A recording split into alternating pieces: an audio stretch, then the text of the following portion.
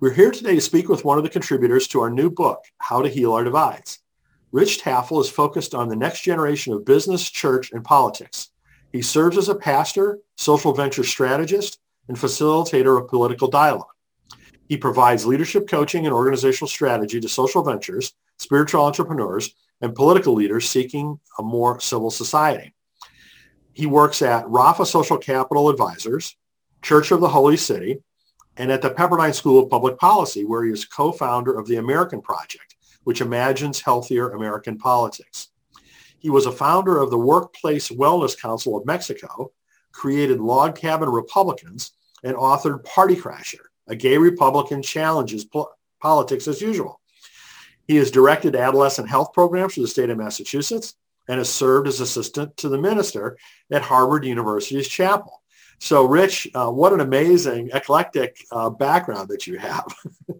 Yeah, it sounds pretty crazy, all these different areas in one person. Well, it's really impressive. I mean, that you've done so much in so many different areas. But I really appreciate you being involved in this project. Thanks so much for doing that. Maybe are there different elements of your background before we get into the new stuff? Is there any elements of your background that you'd like to share more about? I think it'll come out in the interview. I think fundamentally I'm guided by my spiritual principles, my Christian background. So everything else that I've done, that's been the North Star. A lot of people don't understand that. So people who know me in the business world find it very odd that I'm a minister and often don't believe it. Political world, same thing, that. And then in the churchy world, the whole idea of being involved with business deals sounds, tarnished and dirty to them, and they really can't understand why I would be either in the business world or in politics, which they also look down upon. So each of the areas have a hard time understanding why I'm in the other ones. But for me, the North Star is my faith and my belief that we're here to do as much good as we can in the world. That's how the faith plays out. Loving God is loving your neighbor, and that's justice. And so that's going to mean you're going to have to move some levers probably in the business world and in the political world and in the church world, which is actually a little stymied right now and stuck. Well, it's really unique, for you to be able to be playing in those three different areas, faith, politics, and entrepreneurship, right? I mean, I don't know anyone else, quite frankly, that really is as active in each of those three spaces as what you are and have been. So I think that's not only unique, but incredibly valuable. As you said, most people in one space don't really understand the others. Yeah, I think, the industrial age kind of taught us all that we were specialists and that you're going to go into this thing and you should just be an expertise in that one area and that you could farm out all the other knowledge you'd need from the other sectors. So just know your space. And I think we're coming into an age where what I'm doing will be more normal, where we'll be integrating both within ourselves and the outside, but also between sectors, because the challenges that we face in the world right now are pretty dramatic, and we're going to need people who can navigate those sectors. That's been my experience. I wandered into these areas, frankly, accidentally, but that's a spiritual journey of a life. If you're open to following God, you'll go in places you never expect. Isn't that the truth? I can attest to that as well. Well, the essay in the book that you wrote is focused on your work at Church of the Holy City, which is really a heavy overlap between faith and entrepreneurship. So can you tell us a little bit about how that work got started? Yeah, well, it's a little bit of my life. I started off as a assistant minister at the chapel at Harvard University, where I graduated from divinity school under the mentorship of Peter Gomes, who became a dear friend and but definitely a mentor. And so that's where I did my seminarian work and my assistant minister work. And so that was the kind of path I thought I would be on altogether. And then I came out of the closet, and everybody, to a person, pretty much said, this is the 80s, you're done with church. There's no path forward for you. There's no career here. You better go find something else. I remember I took the LSATs, did terrible, thank God. I didn't go into Um, and then a friend of mine said, "Hey, you're very strategic politically. Would you manage a campaign for me?" And I was offended because I really did view politics as sort of a dirty game and not something for a pastor to be involved with. So but I managed the campaign, and long story short, ended up supporting a candidate to be governor of Massachusetts, Bill Weld, back in 1990, and advised him on gay issues and AIDS issues with other folks. And so, lo and behold, at 28, I get appointed adolescent health director for the state of Massachusetts in the Bill Weld administration because there was no Republicans in Massachusetts to appoint, so they were desperate. And that's really how I got the job. Totally unqualified, no public health background. And I got to open up the school-based health centers in the state and the community-based health centers. And he was very, very cutting edge on gay and lesbian issues. So we created the first gay youth commission in the state. I did the first adolescent HIV/AIDS campaign in the country at the time. So he was very entrepreneurial, and so that opened me to the world of politics. And I saw how, wow, with just one decision maker, I could change AIDS policy in a whole state. And as someone who had been a buddy to people living with AIDS back in the early 80s and watched them die and die and die, I said, this is not really this is not a good model. It is not enough to minister to people who are dying. You've got to figure out what are the systems here that either are going to get a cure or a medication, or at least stop the discrimination so they don't get kicked out of restaurants, their apartments, and hospitals. So I was very amazed the power of the political and the policy world, and that I had learned nothing of this in theological school. We talked about it intellectually. We talked about liberation theology. It was very popular at the time, but we never talked about how you move policy or change a politician's mind on something.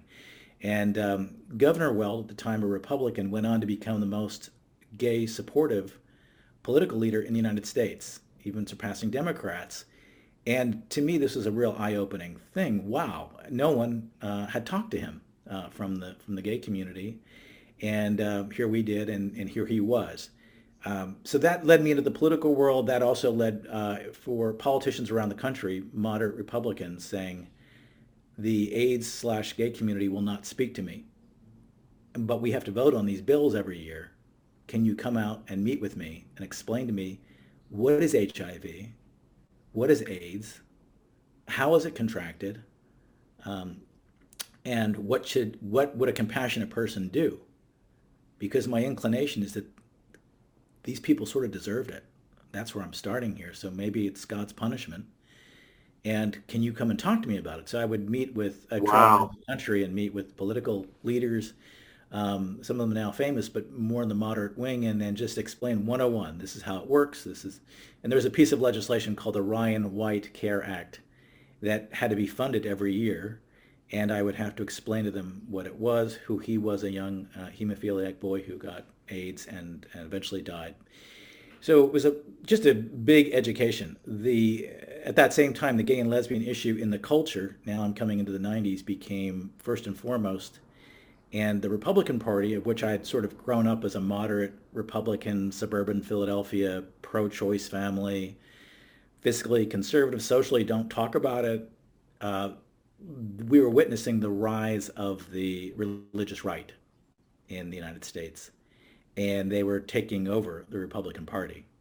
So I found myself in my first TV appearance on Nightline and then Larry King Live, and I was debating Jerry Falwell from the Bible. And in a way, Wow. That had been an amazing experience. it was a wild experience, and he had clearly never debated a gay person who knew Scripture and knew the history of Scripture. And he argued, you don't take the Bible literally, Richard, and I just made the point, should slaves obey their masters? Because you use that text to oppress black people, and you're using text out of context to oppress people, and that's not the gospel of Jesus Christ. So that debate, this is all pre-social media, but that debate really launched donors who came out of the woodwork and said, you need to go to Washington and you need to do this full time. And so that's when I moved to DC and then started the Log Cabin Republicans. And that was just purely debating the Christian right and it was also lobbying. And shortly after I arrived, the Republicans took control of all branches of government. So it was actually divine providence in a way. And I was the only person from either the gay or AIDS community in 1995 to testify on behalf of AIDS funding, which we got completely funded. Actually, our funding was, the Republicans funded it higher than President Clinton. So that was a real education for me. How do you get laws passed? I did a series of debates on gay marriage with the Christian Action Network on college campuses. And it was just a really brutal and interesting and a world of fighting within the conservative party of a country as a Christian on behalf of the LGBT community. And so that's what I did that was my like immersion, baptism by fire. I wouldn't wish it on anybody, but it was the right thing to do at that moment. And it was important for me as a Christian to also represent a different Christianity. So that was my policy education. After that, I started a strategy company and consulting company, mainly coaching, and that turned into a business, the rise of social business. It was just coming into being. And I ended up becoming very interested in that because I believed in capitalism, but I saw its shortcomings. And I also wanted to alleviate poverty primarily.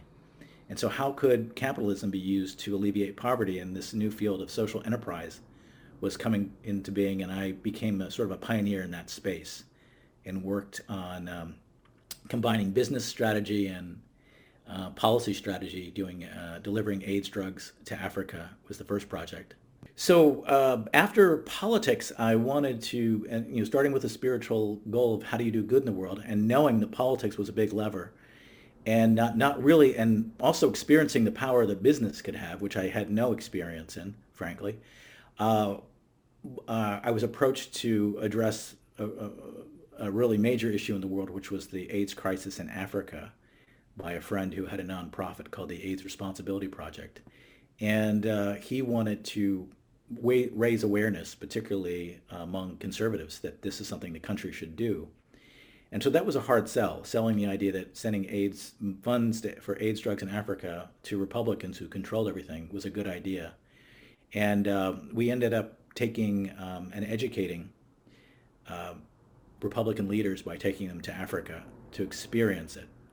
And it was a good example where the spiritual crisscrosses with the policy because they started quite cynically with me, like, is there going to be safaris and, is there cheap stuff you can buy in these towns? And this is cool and this is a trip and it's all paid for. And I was good with that. Yep, you will, and we will do a safari and everything else. And they were doubtful that this was a good idea. And when I told them, I said, come with us. Um, it's the only thing you're going to remember from this year, because you didn't come here from Iowa to attack Democrats. I mean, you came to do good, and you're stuck. This is a chance to really do good. Come with me. I promise you'll remember it. So that was powerful because those folks became the champions for the bill. And they would say to me years later, that wasn't the most important thing I did that year. It's the most important thing I've done in my life. Wow. So they had I Wow. would say a spiritual experience when you have kids and you see kids who will die if there is not an approach. So it was really quite an example where the spiritual and the political intercede because I didn't have a good political argument. I wasn't going to get more money in their PAC. I didn't promise their boss they would get reelected, but I did appeal to their moral mission. And people will not believe this, but it's true. Particularly the young people who come to Washington, they come with a moral mission and they want to do good. And they get caught up in a terrible system that we've now created. It almost pollutes everybody who gets into it. But that's not where they start. So that group working with the Congressional Black Caucus provided an unbeatable coalition, evangelicals and on the Republican side and the Congressional Black Caucus, and it became the largest spending program for the United States since the Marshall Plan, and millions of lives were saved. So in that role, I saw the power of businesses. Businesses played a huge role, including pharmaceuticals. They're not popular, but they played a very positive role. Car companies and businesses, because quite frankly, if this disease continued, they'd have no workers, to be blunt. Again, you start with where people are, and that's where I started. And so that moved me into the business sector and worked in as you had mentioned in the introduction, with businesses in Mexico addressing first AIDS and then healthcare, and created a council of businesses seeking to do good, which we co-founded.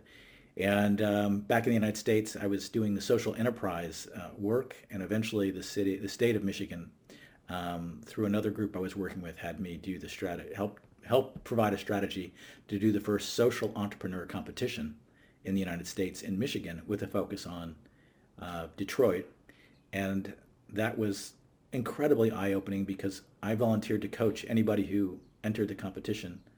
We expected 20 and we had 60.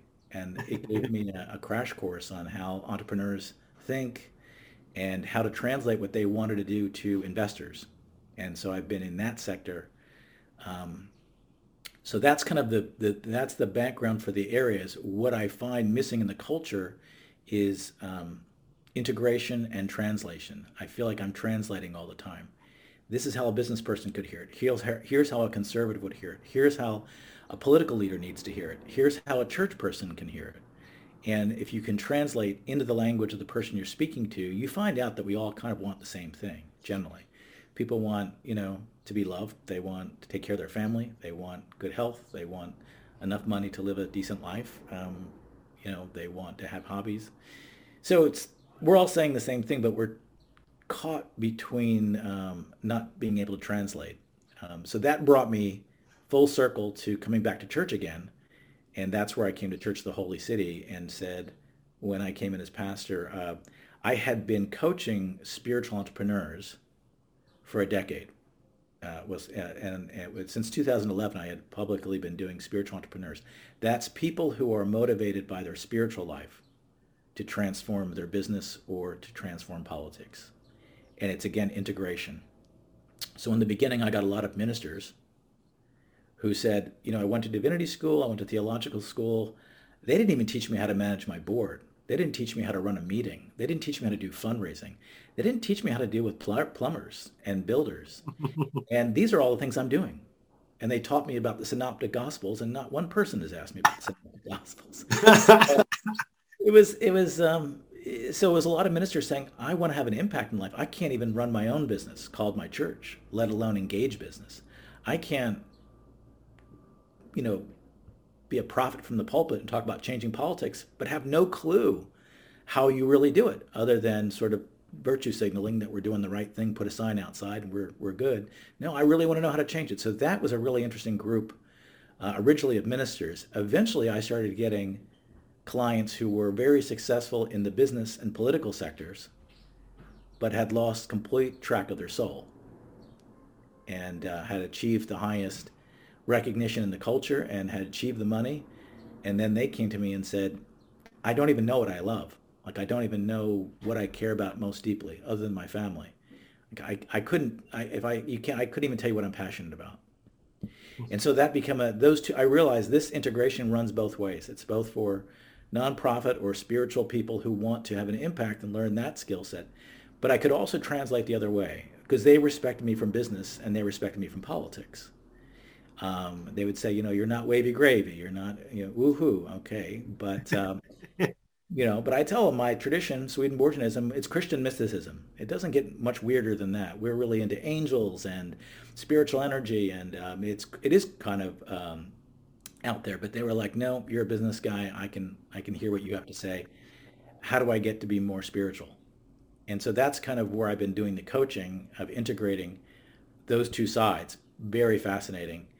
And then when a church in my denomination essentially was going to be closed, right on 16th Street, up the street from the White House, seats 300, it was down to essentially 5 people.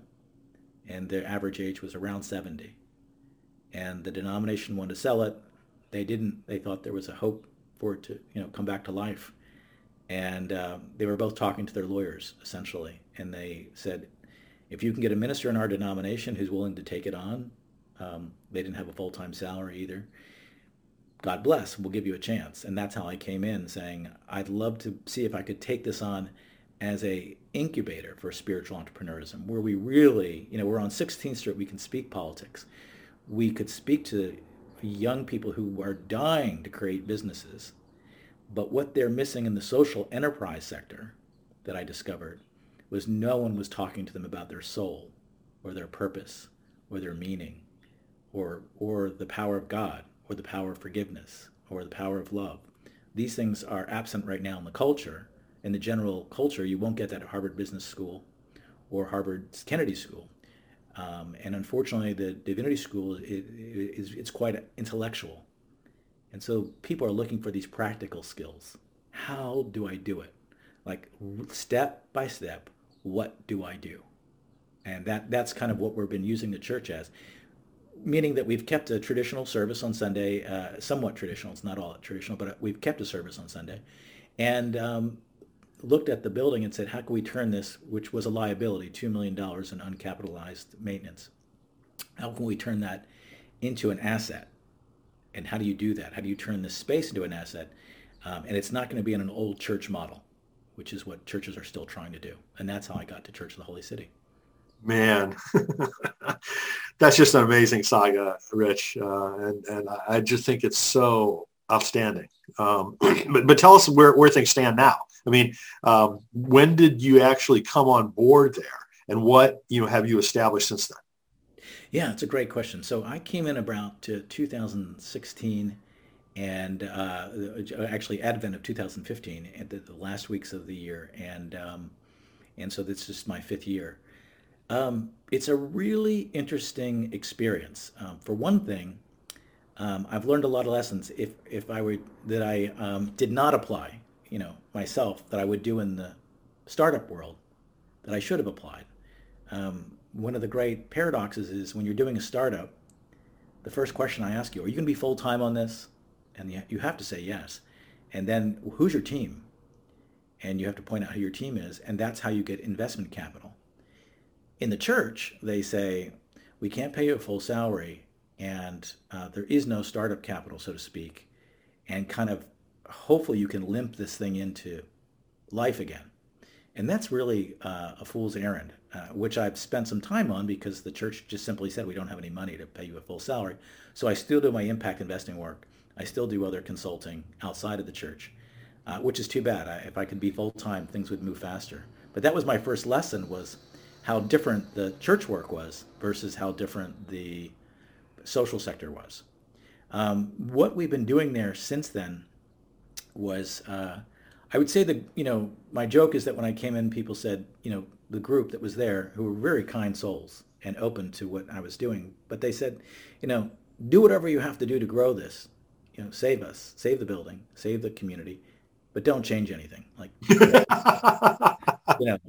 we had a King James, if you're a church person, you know what I mean, but a King James style of English read liturgy, and which was quite beautiful, completely irrelevant to the young people walking past the building who had never entered and never would. And so the question was, how do you take worship on that inner life part? How do you take that and make it relevant? And then the outer life, how do you offer courses or training in business? And that was a fascinating experience where I would talk to young people and say, if you come to church, you can kind of get this consulting for free. And they would say, I still won't come. I don't have any trust in church. Church is the place that discriminates. Church is the place that excluded me. Church is the place that is anti-gay. Church is the place that's anti-women. Church has a racist history. So the biggest barrier to me at the church was the word church and the building itself. And, you have to do events outside of church to get young entrepreneurs in. So we started doing dinners. And they would say, just coming in here has been healing for me, because I never thought I'd walk into a church again. And they would tell a story of some horrible thing that happened in their life. But so that's the way we've reached out to the younger entrepreneur group. And then I was faced with the reality that my first entrepreneurial effort had to be the building itself. It was an undercapitalized albatross. Yet, if it could be flipped into an asset, it could be quite profitable, to use an unpopular word, you could have rentals. And so we began a process of turning it into essentially a model almost like of a WeWork, or Airbnb, where groups could rent space that were aligned to our mission, And then in some cases, we'd offer coaching or strategy as needed. And then church is an afterthought. I would always say you're welcome to come to church, and they just be no, that would be a bridge too far. It's bad enough that I'm housed in a church, and I still can't believe you're a minister. Anything I know about a minister, but eventually we're seeing now the crisscrossing of people coming and doing events at the church, then showing up for church. Church people curious about the entrepreneurial sector, and integrating that. And now we're doing cohorts where people will develop both their inner life, which would be a spiritual path, but we'll also be developing their businesses.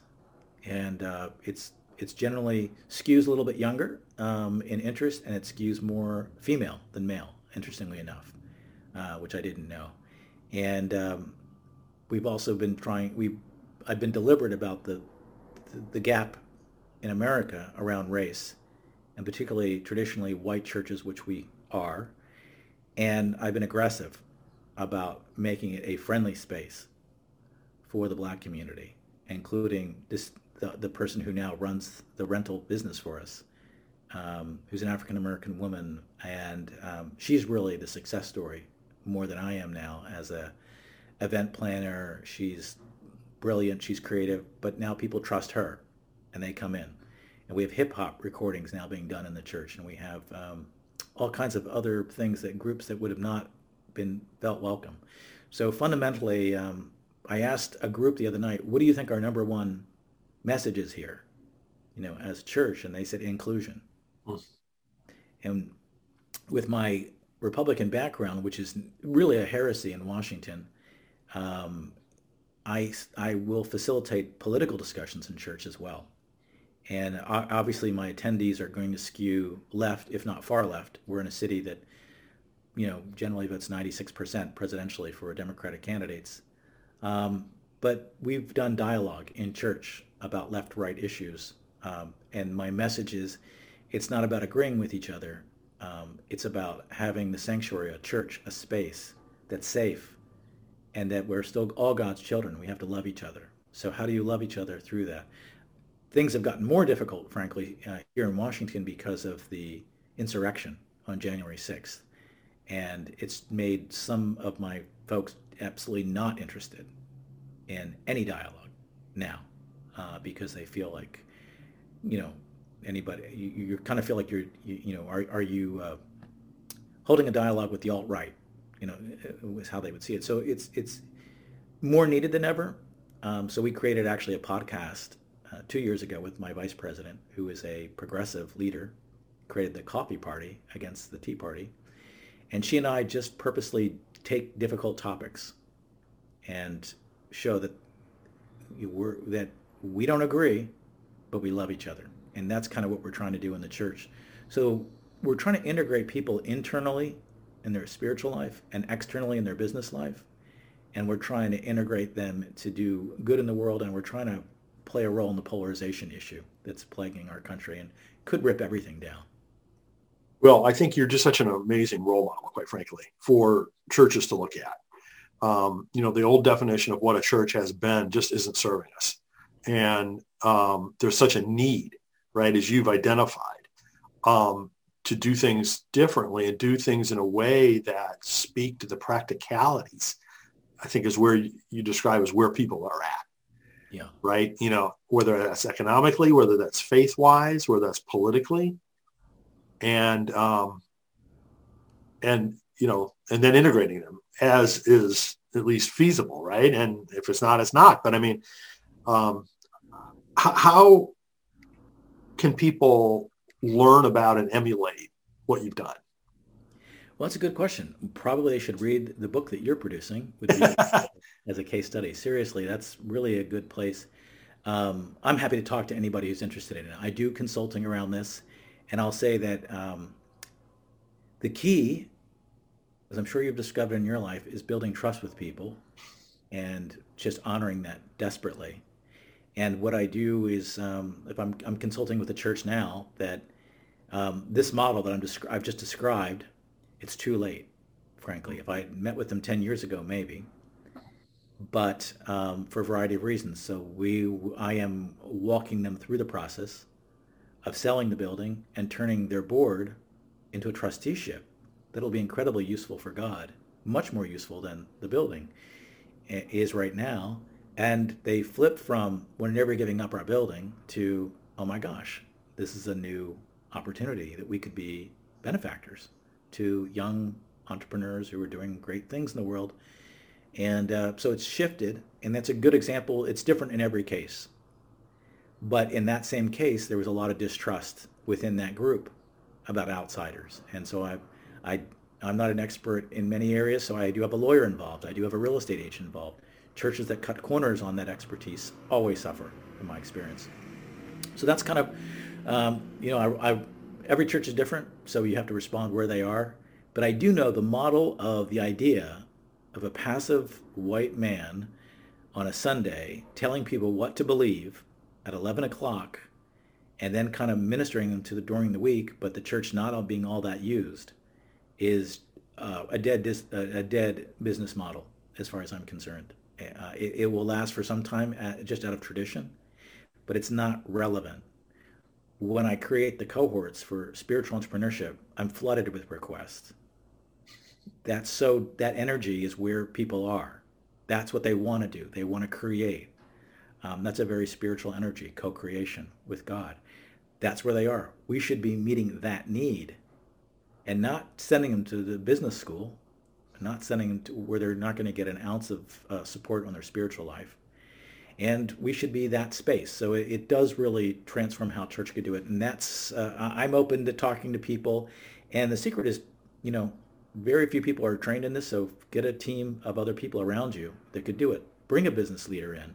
Bring a lobbyist if you're doing policy issues. Bring a facilitator. That's the other huge skill set. Last year, right before the pandemic hit, I spoke to Yale Divinity School students on this topic. And we did hot seats where they would meet with me for 20 minutes and pitch their entrepreneurial idea. Shark Tank. It was Shark Tank. That's what we called it in Michigan, Shark Tank for Good. And so I did Shark Tank, and they would pitch it, and I would tell them, do this, that, the other, here's the entity you need to create, and so forth. But what was interesting was they all had the ideas. They were all thinking of these things anyway. And they all knew they didn't have a future in the parish, a traditional parish. So many are not even going to school. Why go into school, go into debt to be told that you can't, there's no churches. So they had brilliant ideas. And I think that the theological schools should start teaching this as well and be incredibly practical for their graduates so they can, if they can't land a job at an established space, they can create their own. Well, that was just the question I was going to ask you next, Rich, is that's the obvious conclusion of all of this, right? Is that, seminaries that are so struggling themselves, the model that they've supported is so struggling. So they don't, as you said, have pulpits to fill. So how can they equip all these people that are interested in at least partially theological education, find something where they thrive? And I think you've hit on the model. I like to think so, and what I would say is there's not going to be a lot of me's because it's a weird path, like that I went from church to politics to business to church, and that's a personality type. I'm extremely entrepreneurial, and but the skills are all teachable. The skills are teachable, right? but some people are not entrepreneurial. I'll just say that it's just not. They really crave safety. If you really crave safety, and a lot of ministers do, because I ask ministers, please, would you do a dialogue on this topic, and they say, and get fired, or piss off somebody, or piss off my donors. So it's a bad model. The congregational model, frankly, it's not a prophetic model because people live in fear of their donors. Yeah. And they can't preach the gospel. But what you could do, though, is be a great facilitator. I'll bring in, Braver Angels, a wonderful group that does left-right dialogue. I'll bring them in to do the dialogue. I'll bring in this expert on nonprofit law. I'll bring in this, you can bring some... All you have to do is have an open mind, admit what you don't know, but know that the integration has to take place, and then bring the right people in. So I think that's the way to do it. And eventually the next generation will be more like me. They'll be integrated. They'll understand these different areas, is my guess. Well, Rich, again, I really want to thank you for all that you've done. I want to thank you for being part of this project. I really do believe that, you're a role model for what church needs to think about and become, and seminaries as well. So thanks you so much for doing that and for being part of our project. Well, thank you for including me. I appreciate it.